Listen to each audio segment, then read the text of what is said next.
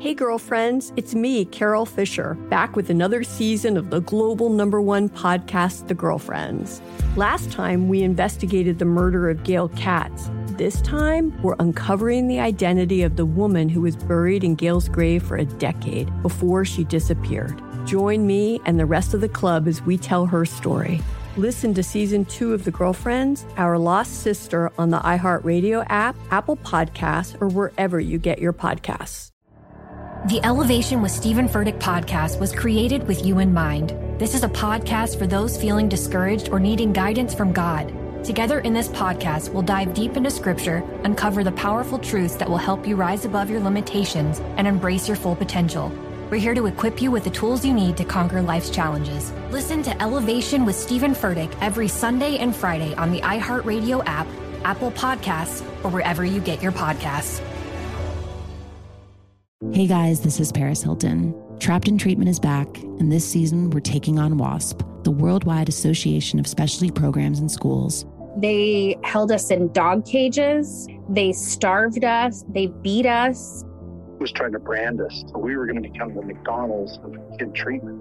Join my hosts as they unravel the story of the largest and most shocking organization in the history of the troubled teen industry.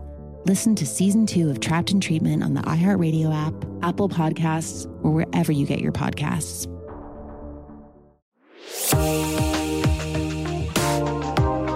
This is Burke in the Game, an iHeartRadio podcast.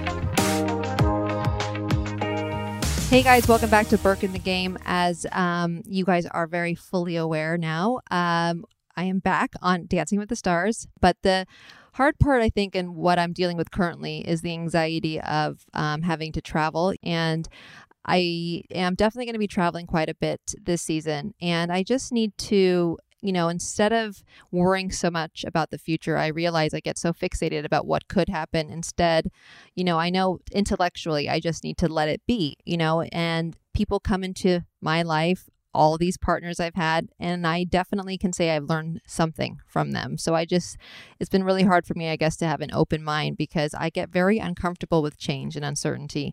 But, we shall see. I'm definitely going to keep you guys posted. I'm going to be doing like a diaries or a Burke blog, whatever you guys want to call it. And you guys are going to hear me in real time, basically with, how I'm feeling about obviously the divorce that I am currently still in and dealing with. And then on top of that, just change and just being sober at the same time, which has been interesting.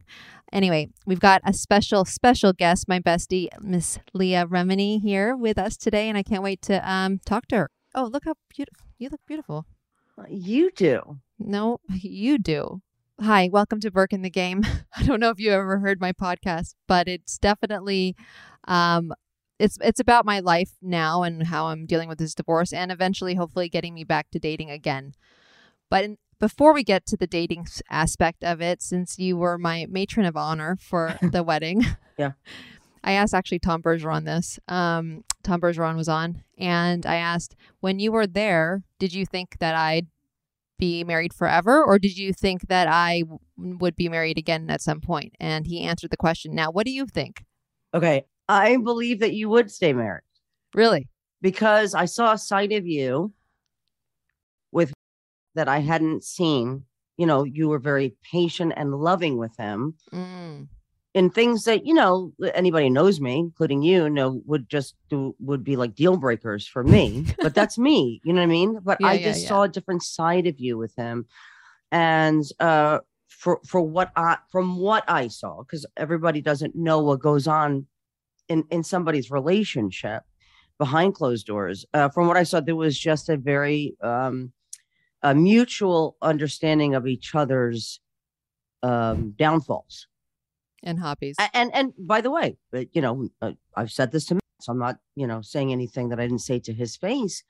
But, I said, listen, I believe that, people bring things to their relationships that is not the responsibility of your partner to deal with. Like we of course have our things, but the older I get, the more I realize, you just got to be happy and working that hard We should all be in therapy. I don't care if you think you have trauma in your life. I don't care if you think you're the best person that walked the planet. You need help. We all need help. We're all bringing something to our relationships, and you got to be interested in fixing those. And wasn't there yet in that place. And also, in defense, don't think just because you're in therapy, Cheryl, that you're going to be, showing that to the world. No, right? Like you could be in therapy all day, all night, and that's another addiction, but it can also not translate into life. Absolutely. Like you can say all day, all night, we're getting fixed, we're in therapy, but if you're still an asshole, then it's not working. Or in my case, I was very jealous, as you saw. No, but I don't know that I'm not saying that I don't think that was a factor.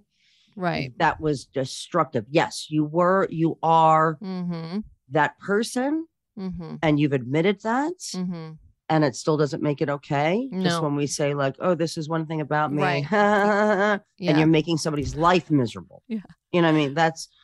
But I saw you get better. I did see that get much better, but also when you're not trusting of your partner, to me, that's already indicative of something that's already broken. You know what I mean? You shouldn't have to, I'm not saying you're doing this, I'm saying in general, we shouldn't have to look on, phones or check bills. If you're doing that already, something's already broken. Right. And you can't recover. You can't recover from it, you think? Or I do. I think you can recover from things. Listen, no one's going to be perfect. Like I'm never going to be perfect, Cheryl. No. Even with all my therapy, you're never going to be perfect because human beings aren't. It's just, is the stuff that I'm bringing, the stuff you're bringing, can we manage it, right? Can we make a happy life together and not make each other's lives miserable on a daily basis? That's what I'm shooting for. Right. And I remember when we would have these conversations and you'd come over or I'd come over to you, it's like, I told you everything. Obviously you saw it as it happened, but also you were you didn't choose sides at all. Well, there were moments that I did. And I was on that side sometimes and you got mad at me. And I used to say to you, but I used to say to you, I am being a friend to you. I'm being a friend to your marriage. And if I see something that he's right about, I have to let you know, like as your friend, like you have to see that. No, I respect that. I do. I respected. Oh, not then, but I respect it now. Yes. That was bullshit. If I were to really, back then, I am evolving.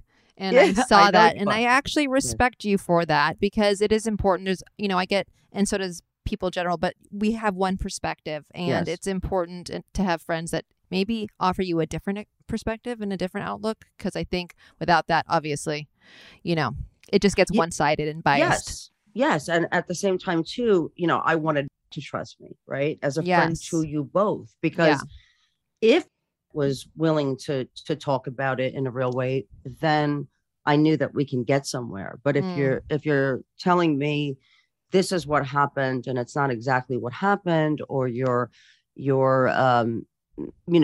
presenting your case to be right, then we actually really can't get anywhere in the conversation. You don't take any accountability. Yeah. Right? And I wanted him to know that I was there for both of you. I mean, certainly in the divorce, you got me in the divorce. I'm not running off to be his best friend. I think I would actually kill you. Well, no, that's just this, I wouldn't kill you. I mean, I like your family. I wouldn't kill you. But... Oh my God. Yes. And when we say we're family, everybody, we're not saying that in a Hollywood bullshit way. Like we go on family vacations with our families together. I got her ass on an airplane to Hawaii with my family. Yeah. Wow. That was a big deal back then. Now you're like fly all the time. Well, not by choice because I have to. Yeah.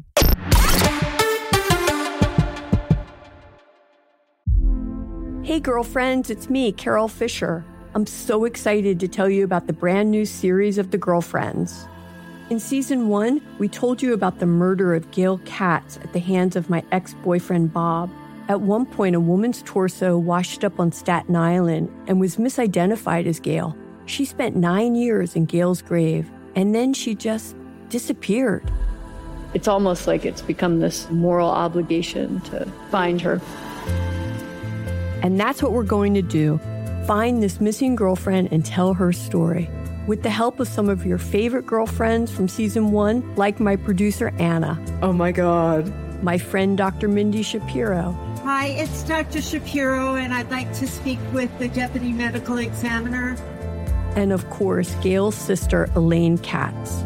Having no closure, it kills you. Join us as we try to solve a 35-year-old cold case. It's not going to be easy, but it's going to be one hell of a ride. What? I can't believe this. Listen to season 2 of The Girlfriends, Our Lost Sister on the iHeartRadio app, Apple Podcasts, or wherever you get your podcasts. I'm preaching to somebody today who is waiting for God to give you your next step. And you don't know what it is yet. You need God to show you your next step. Because God, I can't stay where I am, like I am, where it is. This isn't going to work. I have to move on, but I don't know where. A lot of time you'll use it as an excuse. Well, I don't know how. I don't know where. I don't know what. God, if you show me. God, if you tell me. God, if... No. You know enough right now. And if you needed to know more, he would show you. Hey, this is Stephen Furtick. I want to invite you to listen to my podcast, Elevation with Stephen Furtick. I am here to help you for the battles that you face in life, for the times when you feel discouraged, for the times that you need guidance from God. I want to give you the truth of what he says about you to help you rise to your full potential. Listen to Elevation with Stephen Furtick every Sunday and Friday on the iHeartRadio app, Apple Podcasts, or wherever you get your podcasts. Hey guys, this is Paris Hilton. Trapped in Treatment is back, and this season we're taking on WASP. They held us in dog cages. They starved us. They beat us. They burned us and subject us to really horrible, cruel and unusual punishment. After my personal experience at Provo Canyon School, I was shocked to learn that a man named Robert Litchfield, a man who got his start at the school that I went to, would go on to create a multi-million-dollar empire. He was trying to brand us, so we were going to become the McDonald's of kid treatment. The Worldwide Association of Specialty Programs in Schools. They prey on, a parent's really natural and beautiful love for their children in a really, really, unfortunately, effective way. At this time in my life now, if someone presented this program to me, and not just because I've already experienced it, sham, scam, beware. Listen to season 2 of Trapped in Treatment on the iHeartRadio app, Apple Podcasts, or wherever you get your podcasts.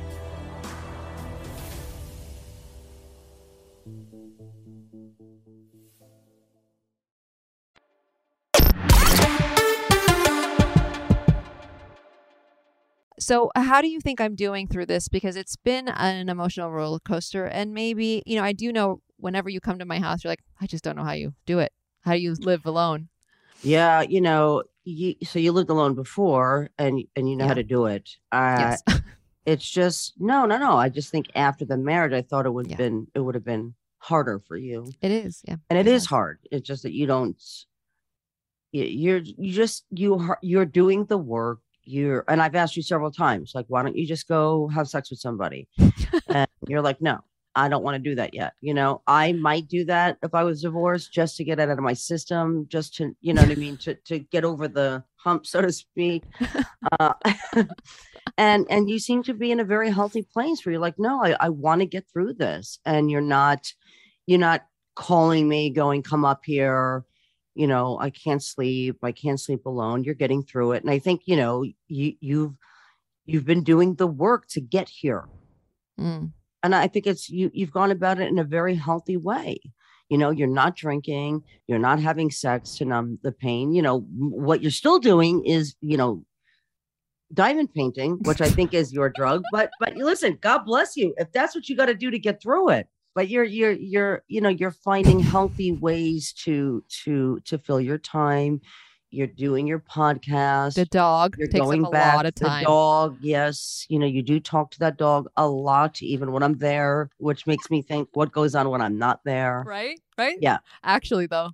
No. You guys, I was sitting there diamond painting, and I mean, like I'm there, right, to keep her company. So, and I hear, Mrs.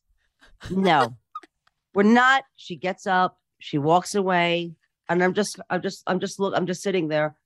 She's having a conversation. The dog is not talking back. Don't forget it. Yeah. I'm diamond painting, but I'm diamond painting for you. I'm not diamond painting because I need to diamond paint. I'm diamond painting to spend time with you. And Mrs. And then she goes off to the other area of the house. And, I can see and hear them. The dog is not saying anything. It's a dog. Okay. The dog's not even barking at her.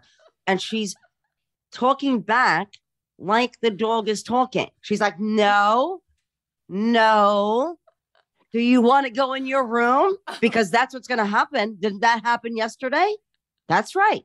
Because and then goes into a whole story about what she did, like letting the dog know again. Remember yesterday what happened?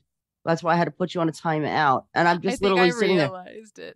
And I was like, sorry, I know I'm talking to this dog, but like I think, yes. And I think there's a lot more that goes on behind closed doors. Like, actually, I told you I sing now. I should write lullabies to dogs. Yes, Cheryl right? thinks she should write lullabies for the dog. She thinks she's a songwriter now. But it's actually impressive, my rhymes. And then when I said pull one out, you were like, it's not done.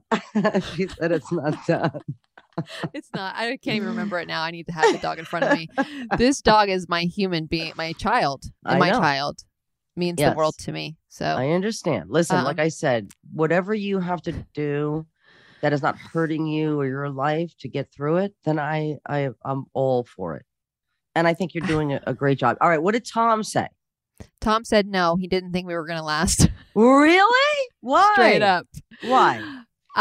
He just knew that he would be attending another wedding at some point. Yes. Because I did mention the fact that I appreciated he was there because he didn't go to any other dancers' weddings. And then I was like, so actually, I'm curious because I know you're going to answer it honestly and truthfully. Did you think that this was going to last? And he basically straight up said no. Wow. Yeah. So do you ever worry about me that I'm here single and sitting alone in my home? Or I mean, yeah, I do think, Cheryl, that you think it's unhealthy? Yes. I mean, for the because you were doing it before, like when you got married, created a zoo in your house, like literally a whole zoo.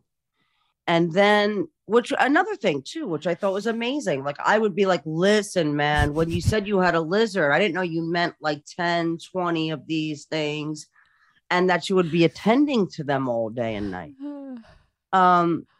But he is that person, where that's what he dedicated his time to mainly was he was in the zoo.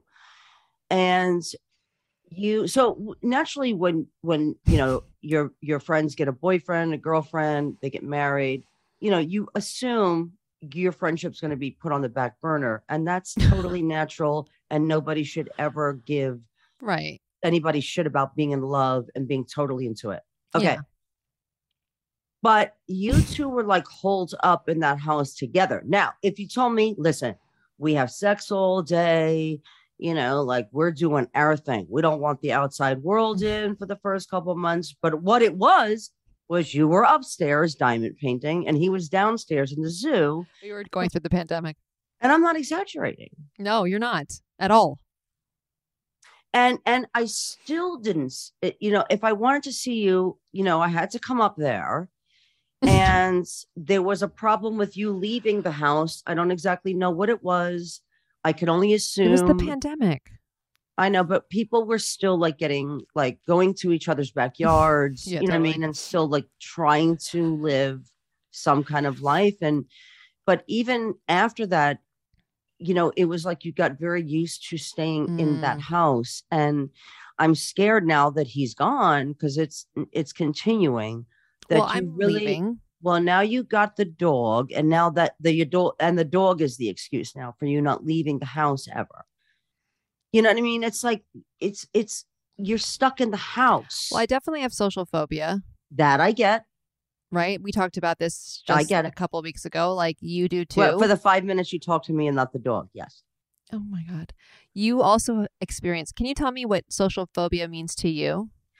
To me, what it means. Well, I'm sure there's a technical truth. Well, no, but like look it up.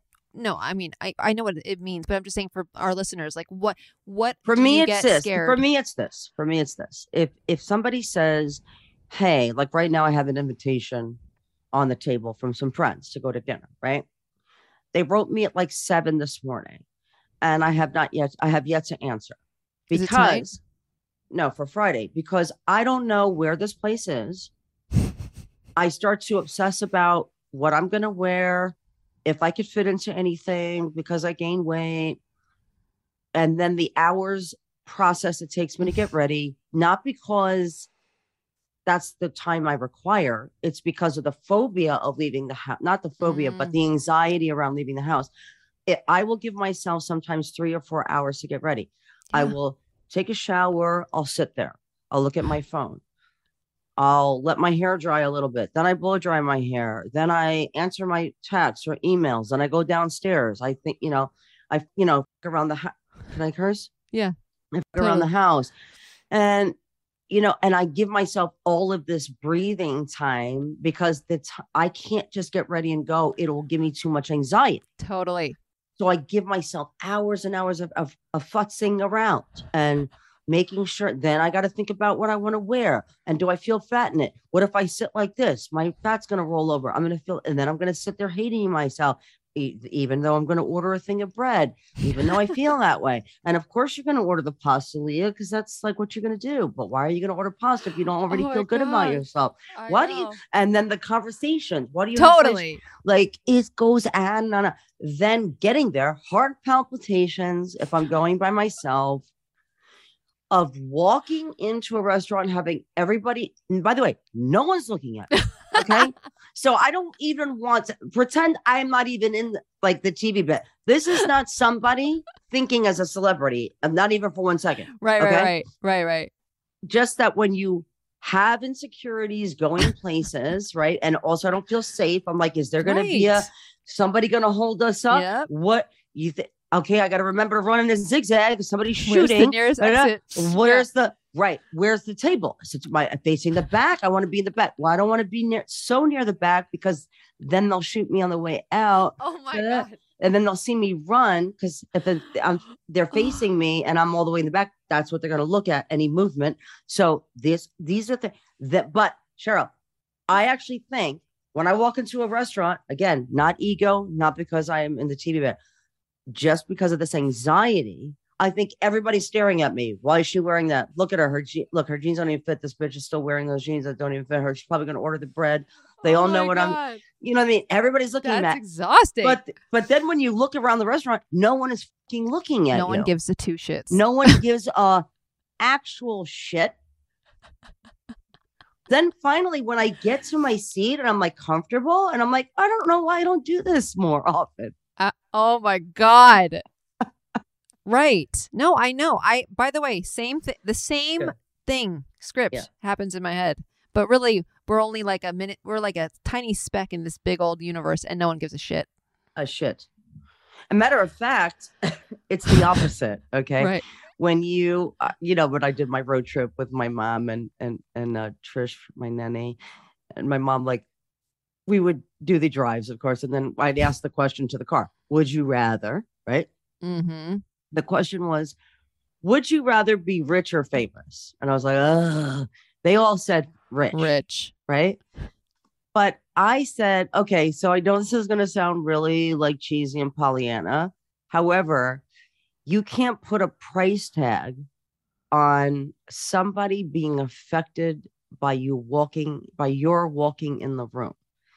And if you're in the entertainment business and you love what you do and you're not a complete fucking asshole, you are somewhat aware of the world going on around you. Yeah. And I do see people excited to, like, oh my God, she's from King of Queens. Like, I see their faces light up. Yeah.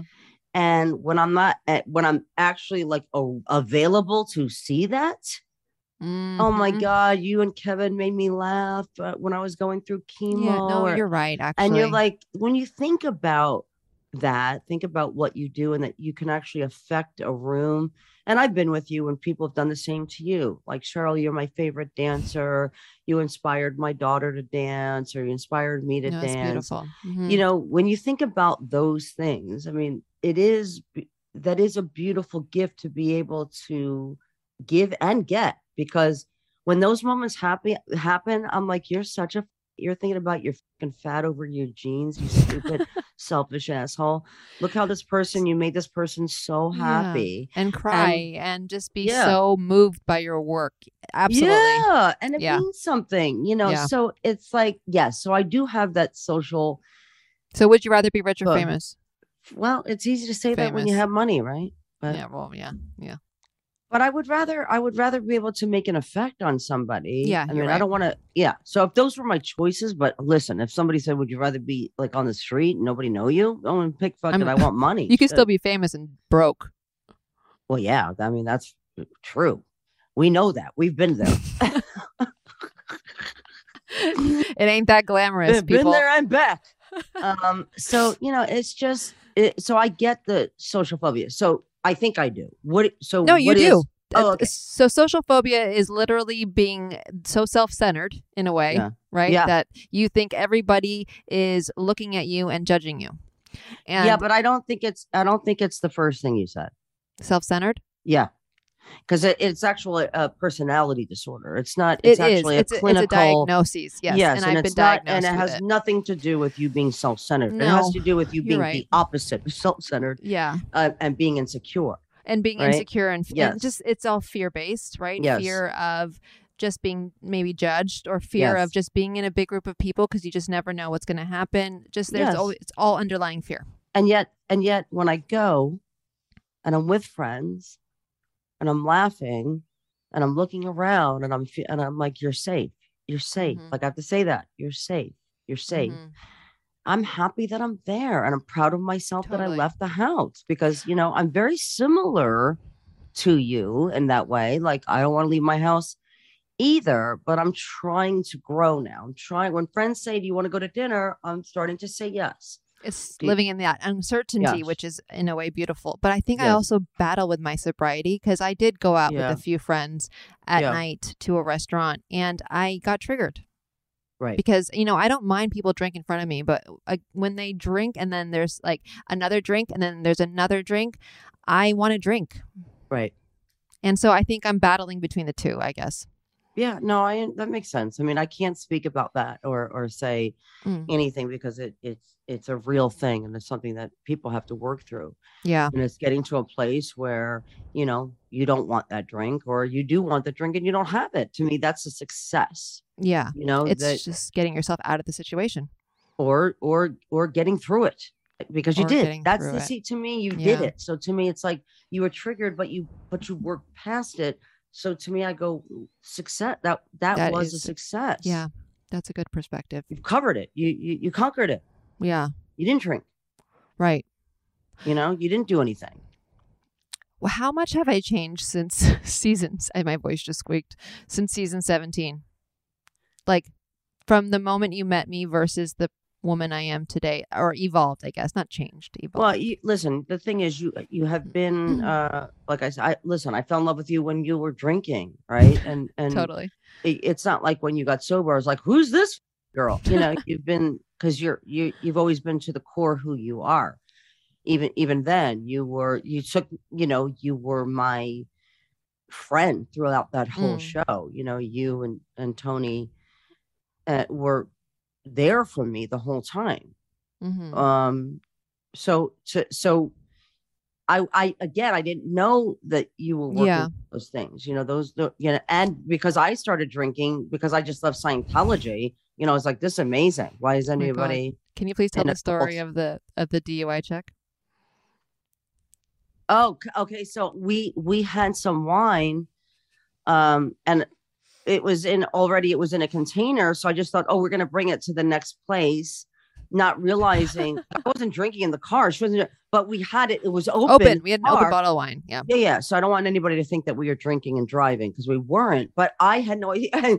So when we came up to the checkpoint, you were like, holy shit. There's a checkpoint. And I'm like, yeah. And, just driving, music up, and you go, we have this open bottle. Yes. In the car. And I'm like, but we're not drinking it. And you're like, idiots. It's a checkpoint. you're like, you can't have an open bottle of wine in the car. And I was like, wait, but we're not drinking it. I kept saying that to you, like, we were rolling up by the cop. And I'm thinking they're going to get that I'm not lying. Like, once I tell them, like, oh, we have an open bottle, but we're not drinking. We're just bringing it to our friends who were going to visit. We were going to El Floridita. And you're like, you can't have an open bottle of wine in the car. And I was like, but sure. And we're pulling up, and then he stops us. The cop stops us. Yes, he does. And he's like, have you guys been drinking? And I go, well, not yet. We're about to, though. Because we have this. And Cheryl goes, we're good. By the way, that's not the story. Stop lying. He's like, wait, I know your face. I know you. He recognized you. Thank God he recognized you. Or else he would have checked the car. No, because I was going to say the truth, thinking that would have gotten me out of like any kind of trouble if he was thinking that we were drinking. And I was going to over-explain myself, which is not the smartest thing to do. It's not. And that's when he was like, wait a minute. You were like, shut up. Yeah. Yeah. Stop talking would be great and just keep it moving. Because you kept the conversation going, even though he cleared us. She kept talking to him. I was like, he could smell your breath. Stop talking. Okay. Moving on to dating. I refuse to use a dating app. Don't want to. And I'm still not ready to date. Now, when I am ready. Yeah. Now, wait, first of all, is that okay that I'm not ready to date, you think? Do you have any opinion about that? I think it's when you're ready. You know, it's like there's like that story about like, you know, when your mother used to say, oh, you can't go in the water yet because you had tuna fish sandwich. Oh, how long? What did you eat for lunch? Oh, I had a hamburger. Well, and you can go in now, but like, it's so random. It's like, there's no real rule to dating. No, there isn't. You know what I mean? Like, if you want to date in a week, in a year, you know, that's on you. And do you think I should date multiple people? I've been, Patty Stanger was on, she's a billionaire matchmaker, and she said that I should date a pool of men. And I don't know how to do that because I'm a serial monogamous. I think you should learn to audition people. You're not good at auditioning people. Tell me how. I just think you need to, you're very forgiving, which is weird because you're very judgmental. When it comes to men, totally. I have other friends and other things. Yeah. I have other friends like you who do the same thing. Okay. And I do the same thing with friends, right? I do it with friends. Mm-hmm. So we all have our things. So you're just not good at saying that happens. And that's a deal breaker for me. Yeah. I'm learning. That's what I'm learning and now. then audition them and then on to the next one, as opposed to getting comfortable, getting into a routine with that person. And then all of a sudden you're like living together and now we're getting married. After he did the deal breakers, after he continued to cross my boundaries. Exactly. Yeah. And I think you need to know that. Listen, some people that it's, hey, I don't mind if a guy wears Birkenstocks. For me, it's a deal breaker. For me, I'm just saying, for me, because the fact that you thought that was an okay shoe ever, nothing against Birkenstock. I think there's a person who should wear them. Okay. But that person I would never have sex with. Okay. So, oh my God. But that's my deal breaker. Okay. That's How my about deal a girl breaker. that wears Birkenstock? That is also, I hear you. That's just nasty. If I was into girls, that would be a deal breaker for me too. Like that wouldn't be okay with me. Totally. So, but that's me. Okay. If you are rude to people. Wait. Actually, though, it's a deal breaker. Seriously. Like if you were dating, if a man walked into your home with a pair of Birkenstocks, you'd be like, I don't want to that. Can't do it. Wow. I couldn't do it. Mine is cologne too. Like you have to love cologne. That's another one on my list. What are more serious ones? Okay, serious ones. If you're rude to service people in the service industry, says a lot about you. If you're horrible to your mother or anybody who was your what am I looking at? The word I'm looking at, Jesus Christ. Caretaker. Anybody, if you do not take care of the people who took care of you, not kind to children and animals, not a good, very uptight, not a good sense of humor. Yeah. Takes himself seriously or herself seriously. Like cheating. Cheating. It depends. If you have kids with the person, it's harder to disengage and break up your life depending on the age of the child. And also, I used to believe that cheating was the was a deal breaker. And when you get older, you realize, that's really not about you. That's about that person. And we open this up talking about what you bring to the relationship. And if that's something that you're doing it because there's some stuff in your life that you haven't dealt with. And it has nothing to do with the other person. So it's not a deal breaker for you, not if you have kids. Well, I don't know. I mean, I think cheating happens, and there's another reason for it. So I'd have to really have a long-term love for you and care for you to overlook it, but it would take a lot of work on their parts to build back the trust. Right. And so trust and lying and all of that, is that a deal breaker? Of course. Trust. You have to trust the person you're with, but I also don't. Like I said, I don't think checking phones and all this stuff. Yeah, that's already we're already an issue. Yeah. So wait, what was the question you asked? What are your deal breakers? Okay, so that's that. But for you, for you, I just think you need to. I don't see you being a dater because, again, you're in the public eye. I don't think it's very easy for you to date several men. Because this town, well, the world in general. The world in general looks, will look to you. Look at this one out here. Meanwhile, guys do it all day, all night. Yeah. He's not a whore. No, he's not. And by the way, though, I do get very consumed. And you're right. I tend to not all of a sudden my boundaries are gone. Right. Like, because I get like, oh, I want to marry him. I want to marry him tomorrow. Like, hi, nice to meet you. Oh, you have sex with me, I fall in love quick, so you're screwed. Now, if I was dating a pool of men, I think that not necessarily I'd have sex with all of them, but like I think I wouldn't be so fixated on one.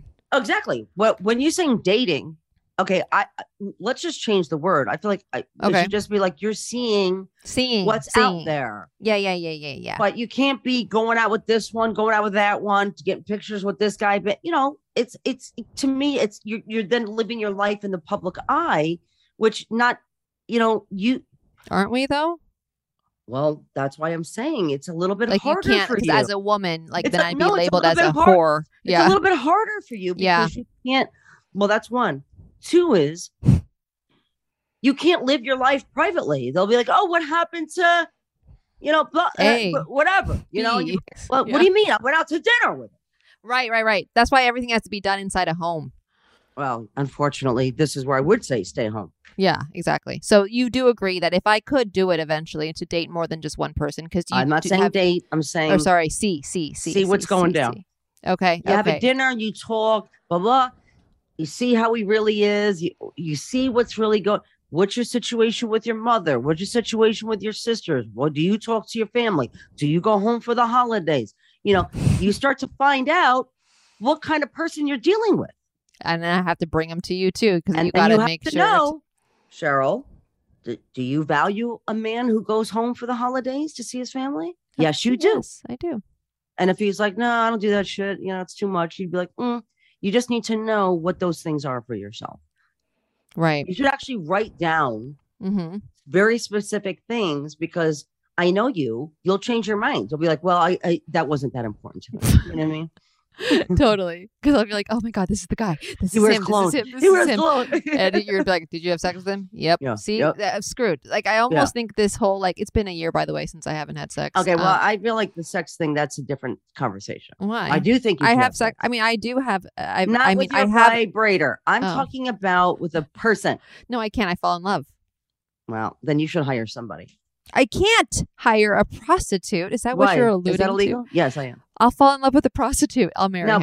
but he's in a business, so he can't. I bet you I could. And what are you gonna say? Oh, mommy, how'd you meet daddy? Well, mommy paid for him. No, we're not falling in love with. I wish you could pay for love, don't you? What? I wish we could pay for love. Yeah, it'd be like the perfect. We would have so much love. I mean, 12 o'clock. I need you to be here at 12 o'clock, and then leave by 12:15. And you're on my payroll. Yeah. And goodbye. See ya. Good day. And good day. If you were to set me up with a man, who is my type? What is my type? Okay. I would set you up with a guy who is funny, who's menschy, who's a mensch. What's that? A mensch is somebody who's like a good guy, a decent guy. He's like mensch. He's that sounds not horrible. Look it up. I will. Yeah, read it. Read the definition while I'm talking. Okay. I know mensch is menchies, the no, it's not the frozen yogurt. No, okay, cool. It's not the frozen yogurt. Cool. Okay, I would want you to be with a guy who doesn't put up with your shit, who doesn't allow you to talk away the reasons why you're saying this or doing that. Right? Can I just tell you the definition? Yeah, go. The word mensch in Yiddish is someone to admire and emulate, someone of noble character. I like that word. Yes. I want a guy who laughs at your bullshit when you're really mad and really thinking that what you're saying is making sense. That literally laughs at you and loves you through it, but doesn't feel like he needs to put his foot down to show you who's the man. You know, you're like going, does it make sense for you to have gone here and there if you knew we had to be here? And he just grabs your face and says, baby, so cute when you're mad. We're going to be on time. Oh, that's so cute. Don't worry. Like you need a guy who doesn't get caught up in feeling like he needs to put you in your place. Or compete. Like who's right? Who's wrong? That's what I'm saying. Yeah, exactly. It just goes, you're right, baby. You just be mad, but still, I love you. And what do you want to eat? You know, like doesn't get into confident, but also just able to rise above his own need to be right or need to, like I said, I don't like men who think they need to put strong women in their place. What's their place? Not strong. That's what you're insinuating. Yes. That we should not, you need to take me down a notch to show me I'm not as strong as I think I am. Right. Because that's up. That just doesn't make anyone feel good. So, and you know, handsome, cares about himself, but not so much that it overtakes his life. Loves his family, wants a family, loves your family, surprises you with things that he knows you love and knows that make you tick, which are not things. What makes me tick? What makes you tick is thoughtful things. You like things that are around your family. You like things that are beautiful. You like to go and have experiences at beautiful places. And you want to be thought of. I mean, I know that I'm probably saying things that are universal to people, but there are people in the world who really don't give a shit about, you know, going places. They don't give a shit about, you know, they like things. Like some people like things. Yeah, my thing with I like to be with my man and not my family. Well, that's just not you. You like like to be around your family. Yeah. And you like to have experiences with your family there. Especially during the holidays. It's like something that it's just not something that you like your separate time, but you would rather your family be there if it's something to like experience. Yeah. Like I want memories. I don't necessarily need more things. Exactly. And you like when people think about things that are actually real for your life. Like, what about the dog? Did anybody think about that? Did anybody think that, you know, somebody needs to be at the house? So when, you know, if I'm not there and, you know, who's house sitting and like, you know, things that, you know, you usually take care of. I think you would like someone to share in those responsibilities of your life, that you didn't have to think of everything, plan everything, pay for everything. And I think that's, you know, something that you should think about in moving forward. Yeah. Is it's okay to want somebody who's established. I'm not saying you want someone to support you, because you would never do that. But like to have his own stuff, his own life, his own stuff. House. Yeah. And also like to put his foot down in certain ways, like not when I get insecure. Yeah. And not allow you to go down that road. Like, babe, here's where I'm going to be. And I'm going to be there probably all night. And you're going to have to get through this, my darling. Do you know anybody like this? Not yet. But you would set me up, right? Would I set you up? Of course. I would set you up. But, you know, again, this guy has to be mentioned. Does he have to be in the business? Or he has to be mentioned. No, he doesn't have to be in the business. As a matter of fact, I would prefer somebody not in the business. Like a neuroscientist? Yeah, or even just somebody who has their own thing that has nothing to do with the business. You know, successful in construction. It could be anything. Yeah. It's just, I would not choose for you somebody who's in the Hollywood scene at all. And I mean like a club owner. Been there. Yep. In that world. That's another thing. Why? We're talking about, because the Hollywood scene is some bullshit. And it's a rare person who owns, a club or a restaurant in California, in Hollywood, that isn't used to a certain person who wants something from them. And so when they meet somebody who doesn't, they don't exactly know how to treat those women. And they're just also in the name game. You know what I mean? Oh, bring your friends, that kind of douchebag is hard to have sex with. Somebody who's always trying to get ahead. You're right. For us type people, it's not good. You think I should date another dancer? No. Thank you. By the way, dancers are, I would say, even worse than actors. Why?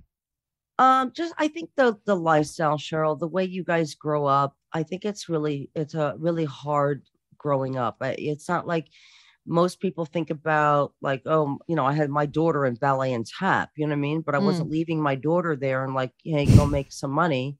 And I live in another country at age 12. Right. And putting, makeup on and, those outfits for young women. The men are dominant in this world in a way that I've never seen before. Mm-hmm.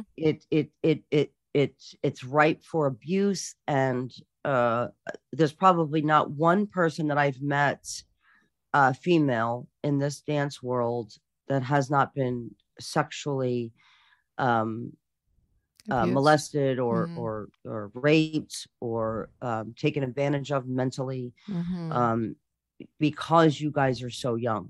And we are like so intimate, thrown into a world, but like basically your parents are like, all right, go be a ballroom dancer. I'm not saying all, but I'm just saying I've heard enough stories now that it would worry me to think about a young woman being put in this world. And I think the guard clearly comes up very early. When you have trauma like that in your life, you're gonna be guarded.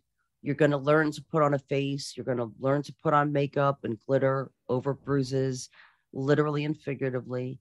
And that has a way of really having an effect on your hearts. Yeah. And the men in that world are used to telling women what to do in a way that I've never experienced. Right? Yeah. Like, so I think a lot of men in the dance world don't think it's a man's world, obviously. But no, they know it's a man's world. They always tell you, like they take your hand first, right? They lead you. Their first thing is to push you back. That's what they do, or pull you forward. So that subliminal message, body language, to a young man, right, full of testosterone, when he's, it says a lot, right? And the female needs to be led. And it's okay. It's a beautiful thing. And I'm sure there's beautiful relationships out there. I'm sure there are some dancers not been through this in their life. But for dancers, what you do to your bodies, the breakdown of your bodies, what's demanded of you, and then the short-lived career, if you're not lucky enough to be on Dancing with the Stars. That's why I say I love dancers, because I know from hearing all of your stories what you go through when you were children, what you have to be and do to get to the level of dancers that you are. And it's not easy. And then, your career's over. When they say you're done, you're done. When they say you haven't achieved Blackpool at a certain age, the whole dance world is saying, look at this asshole trying to dance at age 40. You know what I mean? It's extremely judgmental. And it's a hard life, but I know people dance because they love it. I know I dance because I love it, and I'm not a competitor. No. Is that why you don't compete? Oh, I couldn't. Well, could you imagine? Look at Leah Remini on the dance floor competing. Yeah. Like, what an asshole I would be. But you have improved so much as a dancer. Like, I just was there when you were dancing with Jonathan Platero, and you guys, oh my God, you would die. You'd be a different person going on to Dancing with the Stars. Like, well, I kind of didn't want you to say this because I've been pitching to Dina Katz, the executive producer of Dancing with the Stars, for the last how many years? Forever, since it started, 2005. Right. Well, since I got voted off, I've been saying I want a revenge season. How great would a revenge season be? Amazing. Where you can pick, two people can pick, okay, I'd have to pick somebody from my season who got a little I'd bit pick further. Rob Kardashian. Would you? Yeah. We came in second. We should have won. You mean but who would you pick to go up against in your season? Who won? Freaking J.R. Martinez. Right. So then you would battle, you and that's not fair. Rob would battle J.R.? Yes. And Karina? Yes. That's a good idea. I want to do Amber. Wow. And Derek. Amber. Right. And Derek. But could you imagine what a great season that would be? That would be really good. I also think they should do a season of injured people that couldn't have, you know what I mean? That got injured early on. Yes, I love that. I love you. Thank you. I love you too. Do you want to go to dinner on Friday or no? Oh, yeah. Let's do it. You liar. No, seriously. I think I can. Let me check my calendar. It says talk to my dog. But other than that, I'm available.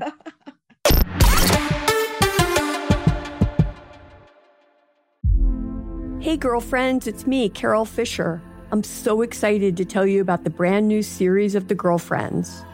In season 1, we told you about the murder of Gail Katz at the hands of my ex-boyfriend, Bob.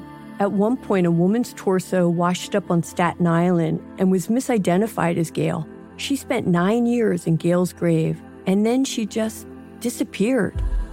It's almost like it's become this moral obligation to find her. And that's what we're going to do. Find this missing girlfriend and tell her story. With the help of some of your favorite girlfriends from season 1, like my producer, Anna. Oh my God. My friend, Dr. Mindy Shapiro.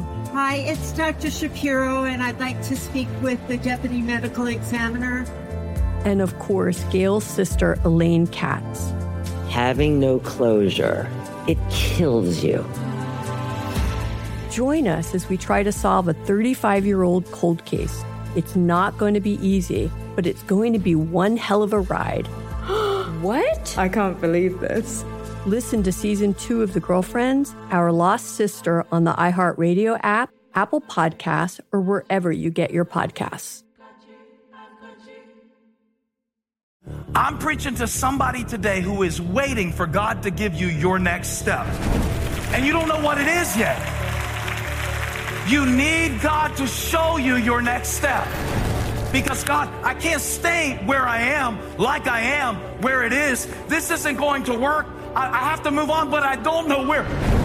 A lot of time you'll use it as an excuse. Well, I don't know how. I don't know where. I don't know what. God, if you show me. God, if you tell me. God, if... No. You know enough right now. And if you needed to know more, he would show you. Hey, this is Stephen Furtick. I want to invite you to listen to my podcast, Elevation with Stephen Furtick. I am here to help you for the battles that you face in life, for the times when you feel discouraged, for the times that you need guidance from God. I want to give you the truth of what he says about you to help you rise to your full potential. Listen to Elevation with Stephen Furtick every Sunday and Friday on the iHeartRadio app, Apple Podcasts, or wherever you get your podcasts. Hey guys, this is Paris Hilton. Trapped in Treatment is back, and this season we're taking on WASP. They held us in dog cages. They starved us. They beat us.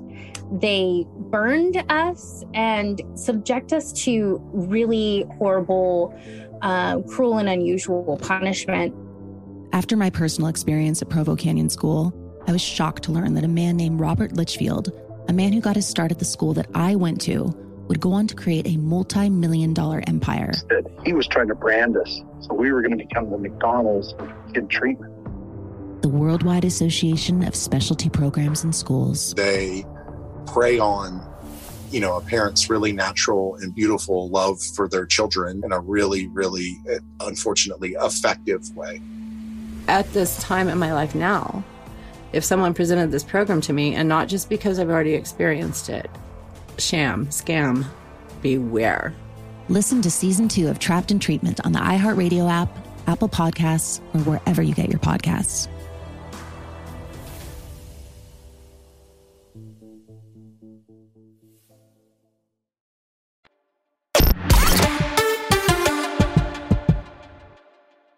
Thanks to my bestie, Leah Remini, for coming on always saying the reality of the situation. But I love her for who she is and how she keeps it real. And I think she gave some really good advice, actually. And sometimes it's like really fun to interview your friend because you have to like actually listen. Sometimes I'm not a really good listener and I talk over her, which she hates, which I know you guys have witnessed here on the pod, but it's just excitement as always. Anywho, thanks again to Leah. Make sure you guys check her out on People Puzzler Monday through Friday. And I hope she's a judge for next season So You Think You Can Dance. I thought she was great. Anyway, let's move on. At the end of every episode, we need to ask the listeners the question of the week, which is, how do you handle your friends not approving your significant other? Is it a deal breaker? Why? So I don't have like tons of friends. If I'm going to answer this question, they do have to go through like Leah and maybe a couple of other people that I respect, their opinion. So I definitely would want them to meet my significant other. But I'm not sure. See, like I said, the old Cheryl would get very fixated on this one person because I would have already made up my mind. Whether or not my friends liked him was probably irrelevant. But now, the Cheryl today, definitely I would take that into consideration because your friends know you well and they know you more than your significant other. So it is something to take into consideration, I would say, for sure. And obviously have a conversation with your friend and ask why. And if they're all legit answers, you might want to just take a step back and scope the situation out. Anyway, I'd love to hear from you guys. We want to hear all your answers. So please email us at burkeandthegame@iheartradio.com or DM us on Instagram at burkeandthegame. Again, the question of the week is, how do you handle your friends not approving your significant other? Is it a deal breaker for you and why? All right. See you next week. Bye. Thanks for listening and coming along this journey with me. If you like what you hear, then feel free to give this podcast 5 stars. You can also follow along with my journey on Instagram at Burke and the Game. And if you have any advice or want to write in, then email me at burkeandthegame@iheartradio.com. Psst, there's a shortcut to platinum status at Shell. To saving 10 cents per gallon on every fill every day. Just fill up 6 times with Shell V-Power Nitro Plus Premium Gasoline and it's yours. Plus, you'll rejuvenate your engine. Get ready to level up performance, rewards, and savings. With continuous use in gasoline direct injection engine fuel injectors, platinum status is earned with 12 fill-ups over 3 months, 10-gallon minimum per fill-up at participating Shell locations. Terms apply. Visit fuelrewards.com/status. Hey girlfriends, it's me, Carol Fisher, back with another season of the global #1 podcast, The Girlfriends. Last time, we investigated the murder of Gail Katz. This time, we're uncovering the identity of the woman who was buried in Gail's grave for a decade before she disappeared. Join me and the rest of the club as we tell her story. Listen to Season 2 of The Girlfriends, Our Lost Sister on the iHeartRadio app, Apple Podcasts, or wherever you get your podcasts. The Elevation with Stephen Furtick podcast was created with you in mind. This is a podcast for those feeling discouraged or needing guidance from God. Together in this podcast, we'll dive deep into scripture, uncover the powerful truths that will help you rise above your limitations and embrace your full potential. We're here to equip you with the tools you need to conquer life's challenges. Listen to Elevation with Stephen Furtick every Sunday and Friday on the iHeartRadio app, Apple Podcasts, or wherever you get your podcasts.